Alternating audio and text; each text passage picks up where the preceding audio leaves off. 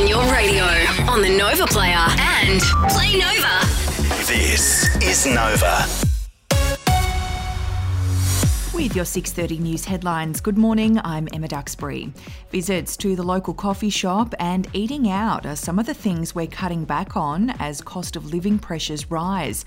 A new survey from National Australia Bank has found we're also driving less to save on petrol, but we aren't willing to cut costs on childcare or pets.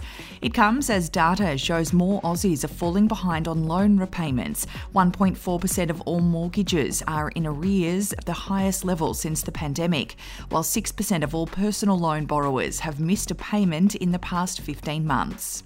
The sole survivor of the horrific crash on the Bruce Highway last Friday has now been charged with 3 counts of murder. 25-year-old Rafferty Rolfe will appear in court this morning, accused of causing the accident, which killed his partner, a 65-year-old man, and a 38-year-old woman. Elon Musk has officially rebranded Twitter as X, getting rid of the blue bird overnight. He says he wants it to become a super app like China's WeChat, a one-stop shop for social media posts, payments and banking.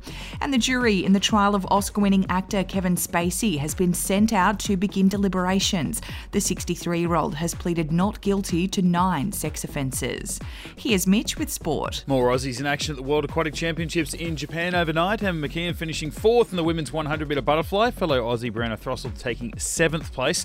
The Matildas say they won't be taking Nigeria lightly in Thursday's second World Cup match at Brisbane Stadium, aka Suncorp. The 40th ranked side held Olympic gold medalist Canada to a scoreless draw in their opening game. And 13-year-old Aussie Arissa True has become the first female in history to win double gold in skateboarding at the X Games. Just 24 hours after taking gold in vert, True won the park event for her second gold. If you need a real good rate on a car or home loan, talk to a real good sport at loans.com.au, proud premier sponsor of the Brisbane Broncos. A top of 22 degrees today. Right now it's 11 and you're up to date on Nova.